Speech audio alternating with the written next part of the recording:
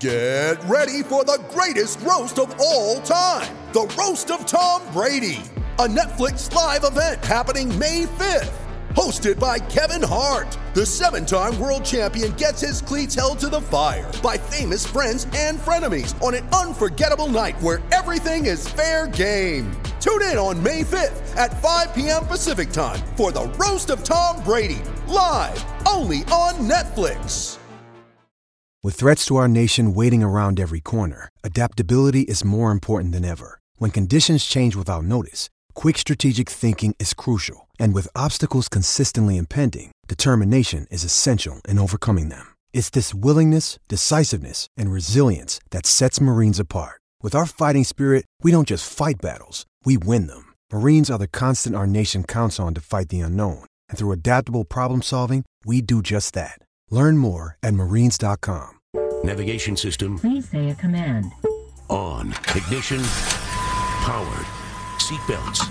Fastened. Shift. Drive. Twin Cities sports fans, hold on tight. Live from the TCL broadcast studios, this is The Ride with Royce. He's going the distance. He's going full speed.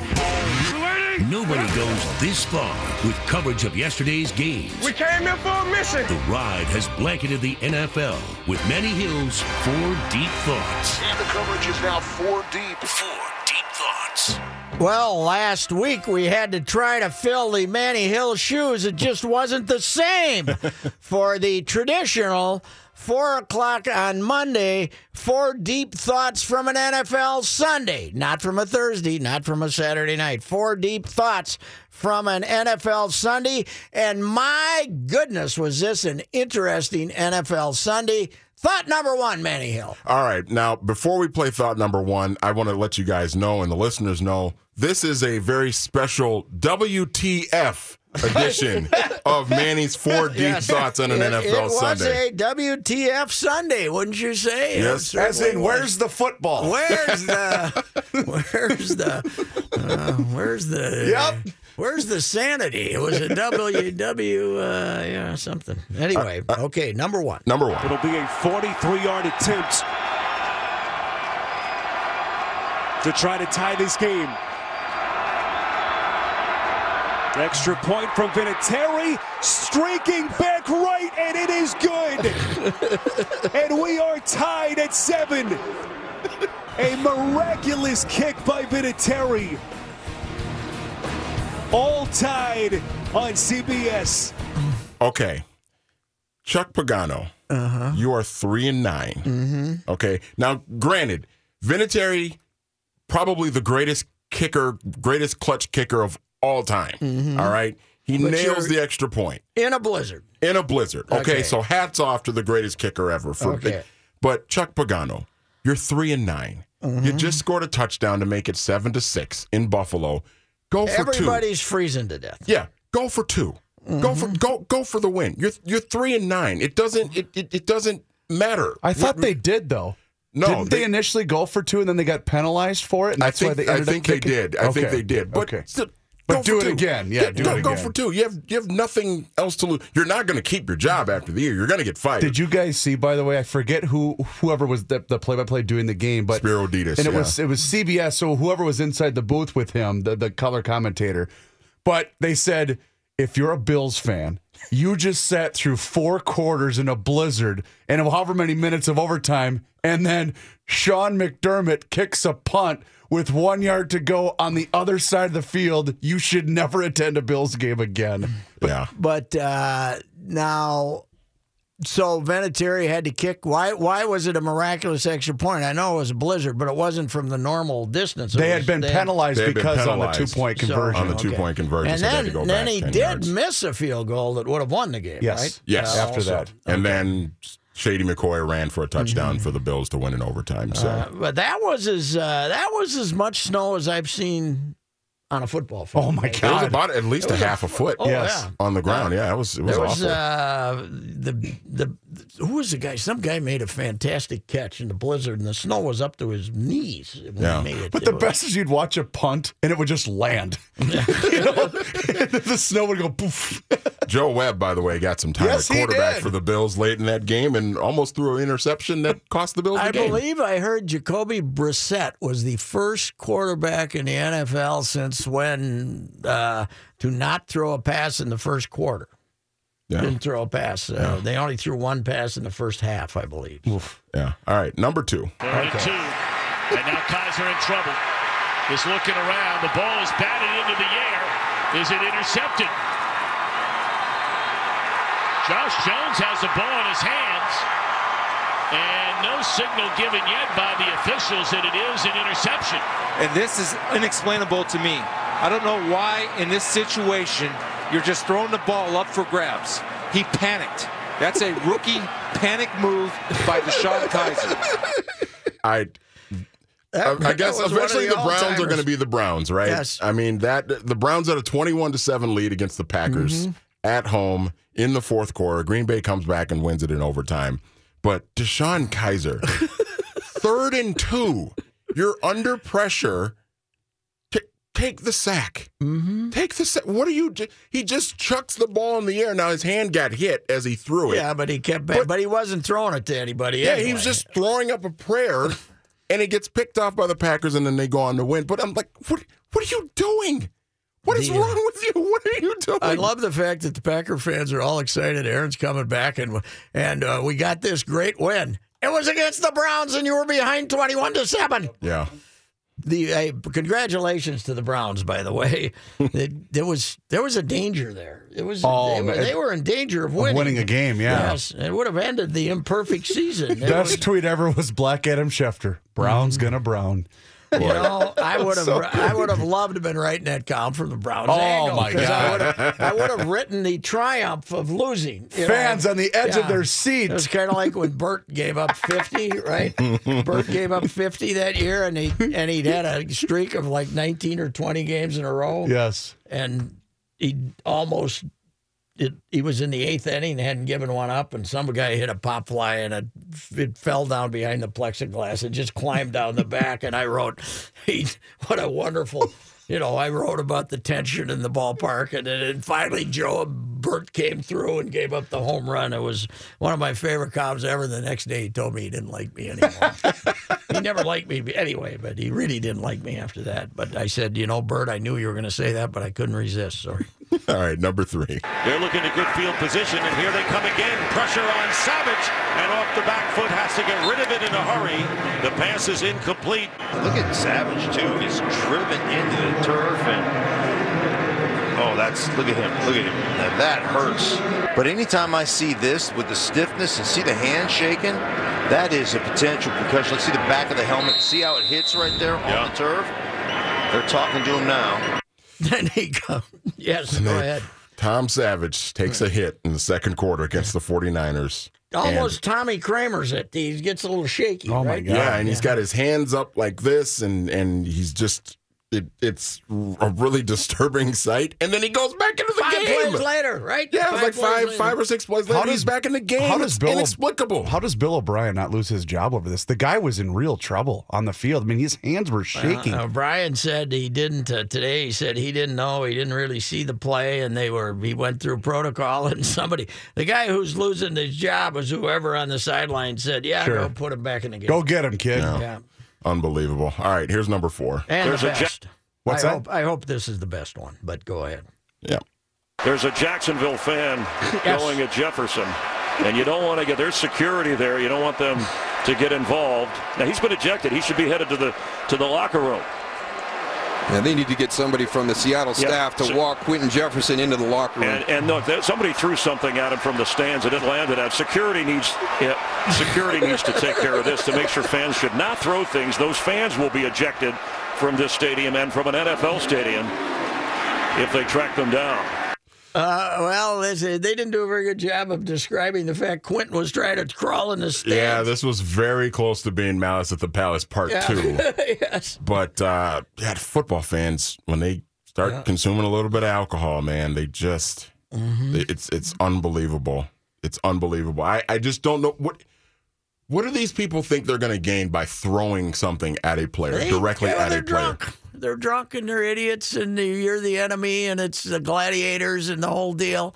But I suppose the NFL is going to slap Quentin Jefferson with a big suspension. Because he got himself ejected from the game anyway. Do we know why?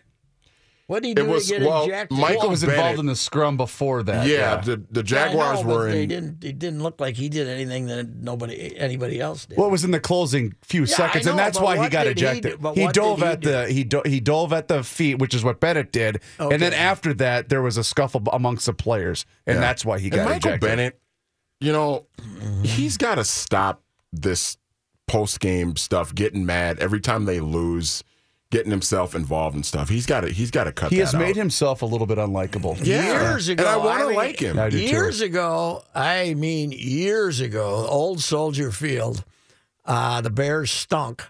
The Vikings had kicked the hell out of them, and the media, we were just walking up the tunnel with the players. Remember Noah Jackson? Mm-hmm. He weighed about 3.5 pounds, offensive lineman, and they were pouring down the profanity on him.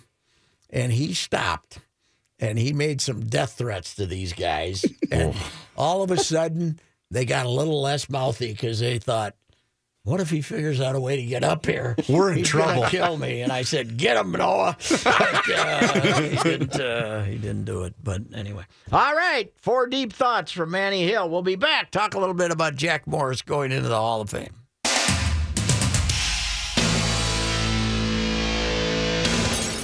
And I certainly have to acknowledge so many people that helped me be able to sit here today and give thanks.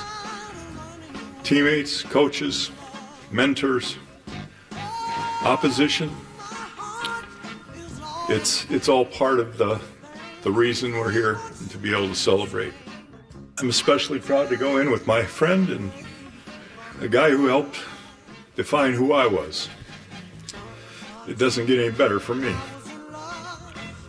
Jack, a little emotional, and I talked to a friend of his yesterday who said he was out and out crying when he talked to him yesterday. So it was. You could tell it meant a lot to him watching that press conference today. Oh, yeah. Well, it meant a lot to him yesterday. Jack Morris has made the Hall of Fame, becomes the third member of the great St. Paul triumvirate. I think it's just astounding. I wrote about this today. David Winfield, 1969 graduate of St. Paul Central, and then a Hall of Fame inductee in 2001. Paul Molitor, 1974 graduate of Cretin High School, and lived about 5 blocks away from where Winnie's house was. Hall of Fame inductee 2004. And Jack Morris, Highland Park High School graduate 1973, and now a Hall of Fame inductee in 2018. That's incredible. In Highland, he lived about 4 miles from where Molitor and Winnie grew up too. Molitor and Winnie, not together, but they played on the same Legion Club team, Attucks Brooks. And how'd you like to be an opposing pitcher facing those guys? They didn't play together. Winnie played. And that's true. Molly, That's true. Molly came along later, but same Legion Club. Attucks Brooks. And Jack played against Paul when he was at Christina Park. And so it's amazing. I remember Uberoth when the All-Star game was held here in '85, and all 3 of those guys were on the American League team. I think it was the only time they were all on it together. Because Paul didn't really make that many All-Star games, which is amazing. Oh, really? Well, the Brewers, when they weren't winning, they'd have one guy. They don't have to send one guy. It'd be Robin. And, but there had been a big deal about St. Paul trying to get in on the action, and the NBC was going to have the Today Show down at Landwehr's Landing there. And the Minneapolis raised hell, and they moved it, and they basically, then there was some thought that the National League team might stay in St. Paul because the Dodgers had been the farm club way back. They tried that in the 65 World Series, and it worked, and there was some thought. But anyway, St. Paul got cut out of the action completely. And I was working in St. Paul then, and Uberoth was having a little press conference up in this suite before the home run derby And he asked, anyone here from there was like 10 of us there. And he said, anybody here from out of town? And I said, yeah, me, St. Paul. But then I was able to write, Minneapolis is represented by, I mentioned some haughty-taughty big cigars and politicians. And then I wrote, all St. Paul's got going for them is Oxford Playground, and they represent, Oxford Playground and Linwood Playground and all, that these guys played for. But I was looking something up. I went in yesterday anticipating that Jack might make it and went through stuff that I'd written on Jack through the years to remind myself, give me something to write about. And I ran across a column I wrote on October 30th, 1991, so 3 days after they won the championship, right? And for some reason, I got onto this premise that to win the World Series, you needed 2 Hall of Famers, And then I looked it up, and from 61, I only went back to 61, but from 61 to 80, now they weren't all in already, but every team had at least 2 Hall of Famers. So my premise became with the 1991 Twins, we had 2 future Hall of Famers, Puck and Jack. Puck and Jack. Yeah. So anyway, what is written here is when the Twins returned from Atlanta, trailing 3-2, the future occupants of the Cooperstown Plaque Room provided the victories. Puckett's 11th inning home run won Game 6, and Morris's 10-inning shutout won Game 7. Now, this is 1991, okay? And then I put in the plaque descriptions that they had. There's nothing more poetic than the plaques in Cooperstown because they use adjectives. Yes. And they Harmon Killebrew. 1984, muscular slugger with monumental home run and RBI success. His 573 home runs over 22 years ranked 5th all-time and second only to Ruth among AL hitters. Tied or led the AL in home runs 6 times, blah, blah, blah. Harmon Killebrew, a batting wizard who lined, chopped, and bunted his way to 3,000, Rod Carew, batting wizard who lined, chopped, and bunted his way to 3,053 hits. 7 batting titles surpassed only by Cobb and Wagner. Used a variety of relaxed crouch batting stances. Blah, blah, blah. So then I wrote an inscription that Puck could be used for Puck, right? Because we knew in 91. Did you know in 91 he was going? Well, I was hopeful. Sure. I didn't know what would become of him, but my inscription offered in 1991 was Puckett. Stocky, powerful center fielder who compiled more than 2,500 hits during his. Now he didn't have it. He didn't get there. I was projecting career-long stardom in Minnesota, known for instinctive ability to make correct decisions on bases or in field. From 1986-89, batted .339 with 879 hits, 92 home runs, 401 RBIs. Led the Twins to 2 World Series titles, 1987-91. Hit 4 home runs in the 1991 postseason. Named ACLS MVP. Won half dozen Gold Gloves for fielding. And then my Jack one. This was my 1991 What It Will Say on Jack Morris's Hall of Fame plaque. Glowering workhorse pitcher known for forkball and competitive spirit. Won 156 games from 1980 through 88 and considered the pitcher of the decade. Won 20 games twice, including 1983 when he pitched 293 and 2/3 innings. Oh, my God. 4-0 in 2 World Series. MVP in 1991 series. Pitching historic 10-inning shutout to win Game 7. I say it stands 26 years later as a pretty good inscription. You know what else? Jack's Hall of Fame plaque. To steal your line, damn, you were good. Yeah, I was. I would never take the time in these advanced years to look up how many Hall of Famers they had for 20 years. That's right. Yeah, so anyway, I do like the fact that I think Jack's plaque needs a glowering in it. Oh, yeah. Because that was his scowl. I mean, that's right. That was his intimidating stance on the mound. Absolutely. I forgot that I'm reading stuff. It was fun reading stuff again because my column after he won Game 7 pointed, and you're writing it as the game's progressing because you're on deadline. It's Sunday night. And Denkinger had the plate. Had the plate. And he glared at him on 2 of the first 3 pitches. he of the game? Yeah. Yes, of the game. He stared him down on 2 of the first 3 pitches because he called one a strike, and then he jacked through 2 that he thought were strikes, and he gave him the glare on the first batter he faced. But I love, there is, because when you're talking about that too, Pat, because I remember there was a piece done on him, and I think it was when MLB sat down with both him and Smoltz for that kind of best games of the whatever. Yep. And I remember him saying, I knew I needed to throw more off-speed stuff early in that game, knowing that I needed to reserve enough firepower to last the whole game. And I thought, my God, is that a cerebral approach to pitching? When did Smoltz left in the 8th, right? Pretty good for a kid. I think he went 7 1/3. I thought he went 7 1/3, 7 2/3, something like that. But anyway, Jack Morris is in the Hall of Fame. And the wins don't matter crowd, which drives me crazy. You got to look at the era. I admit that wins don't mean what they used to when you're taking pitchers out after 6 1/3. Right. But when you pitch 293 innings, when you complete 1/3 of your starts, that means wins something. matter. Yes, absolutely. They do. We shall be back. This is The Ride with Ricey. The great Jack Morris is in the Hall of Fame.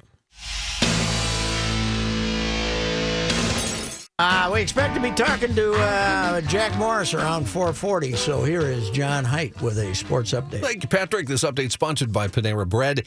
Get a Panera Bread gift card this holiday season. For every $50 in gift cards purchased, you'll get a $10 bonus card. For more details, visit your local bakery cafe. Vikings coach Mike Zimmer talked with reporters today.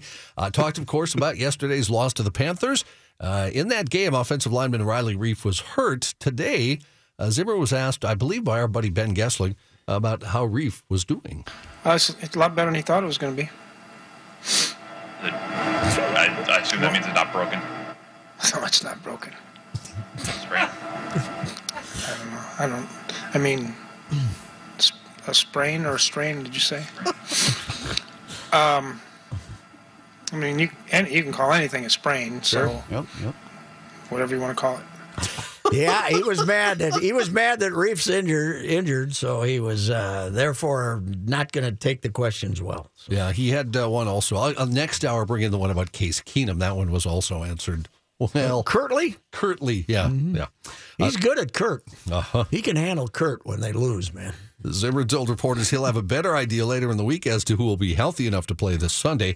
Vikings play the Bengals at U.S. Bank Stadium. They're now the number 2 seed in the NFC. The Eagles, well, that win over the Rams are the number 1 seed. However, today it was confirmed by the team that MVP candidate Carson Wentz suffered a torn ACL in his left knee, and he will miss the rest of this season. Boo! So very unhappy people in my home state. Yes, they are. They were going to be rooting for the Eagles instead of the Vikings in the NFC title game. Gopher men's basketball team tries to get back on the winning track tonight. They're at home against Drake. The Gophers, with those recent losses, are now out of the Associated Press Top 25 that came out today. That should make Patino happy. He was very upset at the high ranking his team had there. So. Football, one other NFL note. You guys were talking about the Jacksonville-Seattle game? Yes. No Seattle Seahawks players will be suspended for their actions at the end of Sunday's game against the Jaguars. Really? Well, that's what the league official told ESPN's Adam Schefter. Because of the beer being thrown and the like? They apparently are still reviewing it, but he said nobody will be suspended, including Michael Bennett. I thought Bennett may end up with something there. The episode occurred during a heated finish to that victory over the Seahawks, the Jaguars' victory. It included fights on consecutive plays as Jacksonville was kneeling to run out the clock, and Seattle's defensive linemen continued their rush at full strength and, in fact, fell to the ground. What a bunch of jackasses. Jeez. Are you kidding me? So these guys, offense go to a knee and defense just keeps plowing dives in. What a bunch of creep. Kenny, one guy actually dove at submarine the leg. At the guy. It was Michael Bennett, I think. Yeah. Wow. Yeah. Oh, my word. Yeah. Well, we don't play it that way here in Minnesota. We're clean and I up wouldn't and mind up. seeing that, actually. I'd probably pay for that kind of crap. All right. Thanks, John. You Jack bet. Morris when we get back.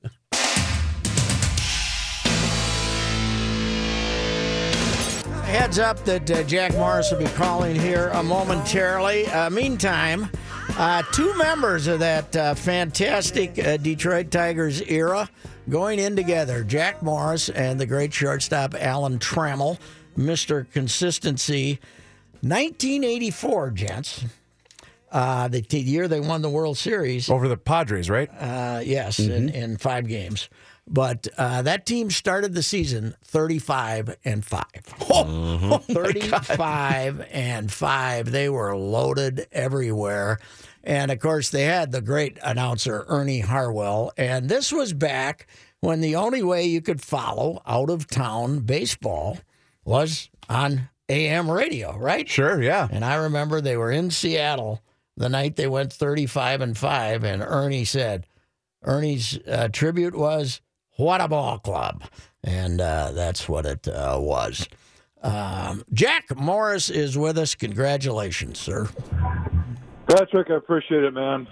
What a journey, but what a good time to celebrate, and I want everybody to celebrate with me. What a miracle of geography. It is finally complete, sir. The 3 lads from the 70s in St. Paul are now all Hall of Famers. Amazing. It really is. It's remarkable that in a town that is not exactly nationally known for baseball that we could all do that. And I'm so proud of the other 2 guys. I hope they're proud of me now. I think they are. And it is a remarkable thing. And you had to work harder for it, just like you had to work harder to get the Hall of Fame. Those guys were so damn good, they just walked into the Hall of Fame. You worked at it. Yeah, they didn't know what pitching was. Hitting's so easy. It is great. Now, you got to see Molly yesterday go up to the Twins suite there and to see him, and you competed against him in Legion Ball. That's got to be a fantastic hug it out when you see a guy like that after you've been voted in, huh? I can't say enough about what a class guy Paul has become and how he handled even that simple thing last night. It was so appreciative, and I know him well, and I know he meant it, and it really was such a good moment. It was total class. Yes, and Jack, you go in, and here's what's amazing: you go in with Trammell, and I heard you talking about it this morning, and it was pretty emotional. Because Trammell, let's face it, Trammell wasn't quite as outwardly as grumpy as you are. He had a little different exterior than you did. Yeah, he wasn't quite as strong, so Kirk Gibson and I tried to reflect all the crap so that Trammell and Lou didn't have to put up with it. Yeah, well, you did a good job of that. I always said, I think I told you this a couple of times, the one great year you were here, you were the greatest winner I've ever been around. You could accept winning better than anybody, but you were hard to get along with after a loss. I always said that. I've got a simple explanation for this, and here it is. Show me a winner, and I'll show you a winner. Show me a loser, and I'll show you a loser. That's right. But people talk about somebody being a good loser. You were not that. That's for dang sure. Hey, when you had Sparky and just a different guy, but you guys all, I'm sure you had your moments with him, but you guys all seem to love him. Oh, no question about it. He was our mentor. He taught us. He had a plan. We didn't understand his plan a lot of the time, but he knew what he was doing, and it was a different approach. Trust me. Sometimes we wonder if he had a brain in his head, but he knew what he was doing, and we all learned to appreciate it because he loved baseball, and he made us respect the uniform and all the right reasons that you would want a guy to run the ship. Hey, Jack, where did the forkball start? Where did that come from? In the bullpen when I was with the Tigers in the early 80s, Milt Wilcox and I were teammates, and he had pitched with Bruce Sutter in Chicago, and Sutter was known for his split finger. And And Milt asked me if I ever threw it. I didn't know what it was. And I was out in the bullpen throwing on the side one day. It was out in Oakland, California. And he showed me how Suter threw it. And he said, try this. You got big hands, big, wide, long fingers. Try this. And I threw about 10 in a row, and it didn't work, and I couldn't get my fingers through the ball properly. He said, well, put your thumb on the side, try it. I threw about 2, and the third one, the ball just exploded straight down. And I lit up like a Christmas tree, and I said, this is like cheating. This is like stealing. And there is no way any human being that ever lived could hit this pitch if I learned it. And I was throwing it in the game 2 days later. And were you looking for an extra pitch then, or was this just, was this something you needed, or just gave you a little more ammunition? No, I needed it because my slider had flattened out and wasn't effective anymore. And it made my fastball so much harder to be a put-away pitch. So I needed that put-away pitch. I needed that strike 3 pitch. I need that keep 'em honest pitch, and that's what the forkball became for me. You spent all that time in Detroit, of course. I had the numbers today in a column about how much of your career is Detroit, but you're kind of a Minnesota boy at heart. We've had you, you've hung around here more than you have Detroit since you retired. I'm in kind of a little pickle right now, and I'm glad I don't decide. But Pat, I played 13 years with Detroit. I played once you gotta be. Twins. You gotta be a Tiger. And I, Dave St. Peter and I know the Follett family have welcomed me into their organization with open arms, and I love and appreciate them for that. And I'm proud of playing for the Twins, and I love Minnesota. I'm a Minnesota kid.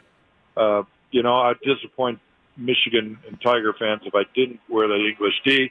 And I kind of honestly say I enjoyed and was proud of every moment I spent in Toronto. So, it's not an easy thought. I don't want to make anybody mad, but I'm just honored to play for all of them. Hey, Jack. Jack Morris is with us. Jack, everybody, the modern stat guys like to talk about how wins aren't important, and I say, okay, you can say all that you want to about guys pitching 5 1/3, but when you were pitching 250 to 290 innings, that was your game to win or lose. Wins were important. I got bonuses for wins. I got bonuses for innings pitched. I got bonuses for complete games. Nobody ever gave me a bonus for an earned run average or a good whip. So, you know what? That's the way it was back then. And I'm glad and proud of what that meant to me. Wins are important. That's why you play the game. It's not – baseball has become nothing but numbers, all right? Yes. And I've always said it's not about numbers. It's about letters, a W and an L.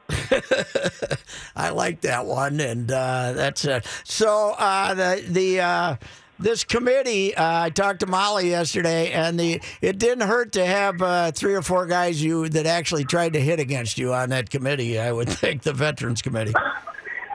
Well, I knew there was guys in my corner, and I've had such tremendous support from a lot of the Hall of Famers who kept telling me to keep my chin up because I deserve to be with them. But you never know when you're kind of put into a room like they were yesterday. It's almost like being in a jury. You got to hammer it out and come out with a verdict. Yeah. And you never know. You never know if somebody's going to convince the other guy and turn on you. So, I didn't know. I had no clue that it would happen. Hey, one thing I was going through was some of the stuff I've written through the years on you, and I came across something I wrote on October 30th about how the Twins had 2 Hall of Famers on this club, Jack Morris and Kirby Puckett. Tell me about what that fat little guy meant to you your 1 year in Minnesota. Well, Puck was all heart. He played the game. He played the game the way everybody should play the game. He knew his role. He knew he was a star in the face of the franchise. But he ran out every ground ball. He ran out every fly ball. He never ever showed that he didn't care, and he set an example for everybody on the field. He played the game the right way. He played with heart. We always laugh and tease about being in the trenches. He's the guy you want to go to the war with because he'll get in the trench with you and do everything he can to help you win. Jack, congratulations again, sir, and hope to run into you soon. Hall of Famer Jack Morris, thank you, sir. It's got a good ring, Pat. Thanks so much. All right, sir. Jack Morris, fantastic, and, it's got to be that's why you played, right? Innings, wins. You know, and you mentioned it during the interview too, Patrick, with the Veterans Committee, because this was the first year with this committee, this particular committee too, and you wonder how going forward with so many different layers of allegations and whatnot, how different now the voting is going to be going forward with this Veterans Committee. And there's still some guys on there. A lot of support for Ted Simmons as a catcher. Yeah. I think Lou Whitaker will end up on the ballot next time around because he was every bit the player that Trammell was. That Tiger team, they only won one World Series. They're like the Vikings. If they'd won a couple of those Super Bowls, if that team had won another World Series, it'd be about 4 of them in the Hall of Fame instead of Jack and now Trammell. That was a fantastic baseball team. All right. We appreciate Jack Morris checking in with us. And I think we know who's going to throw out the first ball at the Twins opener this year. Jack Morris.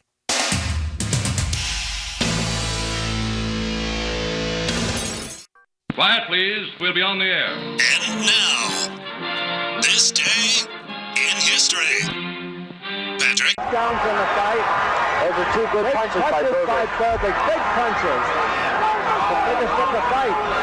10 seconds. Latino knocked out now.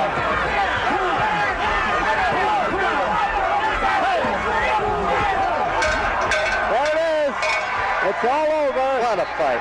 Tremendous fight. A tremendous Very good fight. Unanimous decision for Trevor Burbick. Well, there you have it. Trevor Burbick is the unanimous decision. I don't remember it as a tremendous fight. The last fight of Muhammad Ali's career on this day in 1981. It was sad to see the, one of our heroes of athletics have to go to Nassau, the Bahamas, and Queen Elizabeth Sports Center to have the last fight of his career against Trevor Burbick. He was 39 at the time. And was fantastic, of course. And he had won the fight against George Foreman in Zaire in 1974 after he had, returned to the ring. And that was greatest. And he regained the crown again in 1978. But he took the beating from Larry Holmes in October 1980. Larry Holmes was crying, his former sparring mate, as he beat him up and stopped him in the 11th round.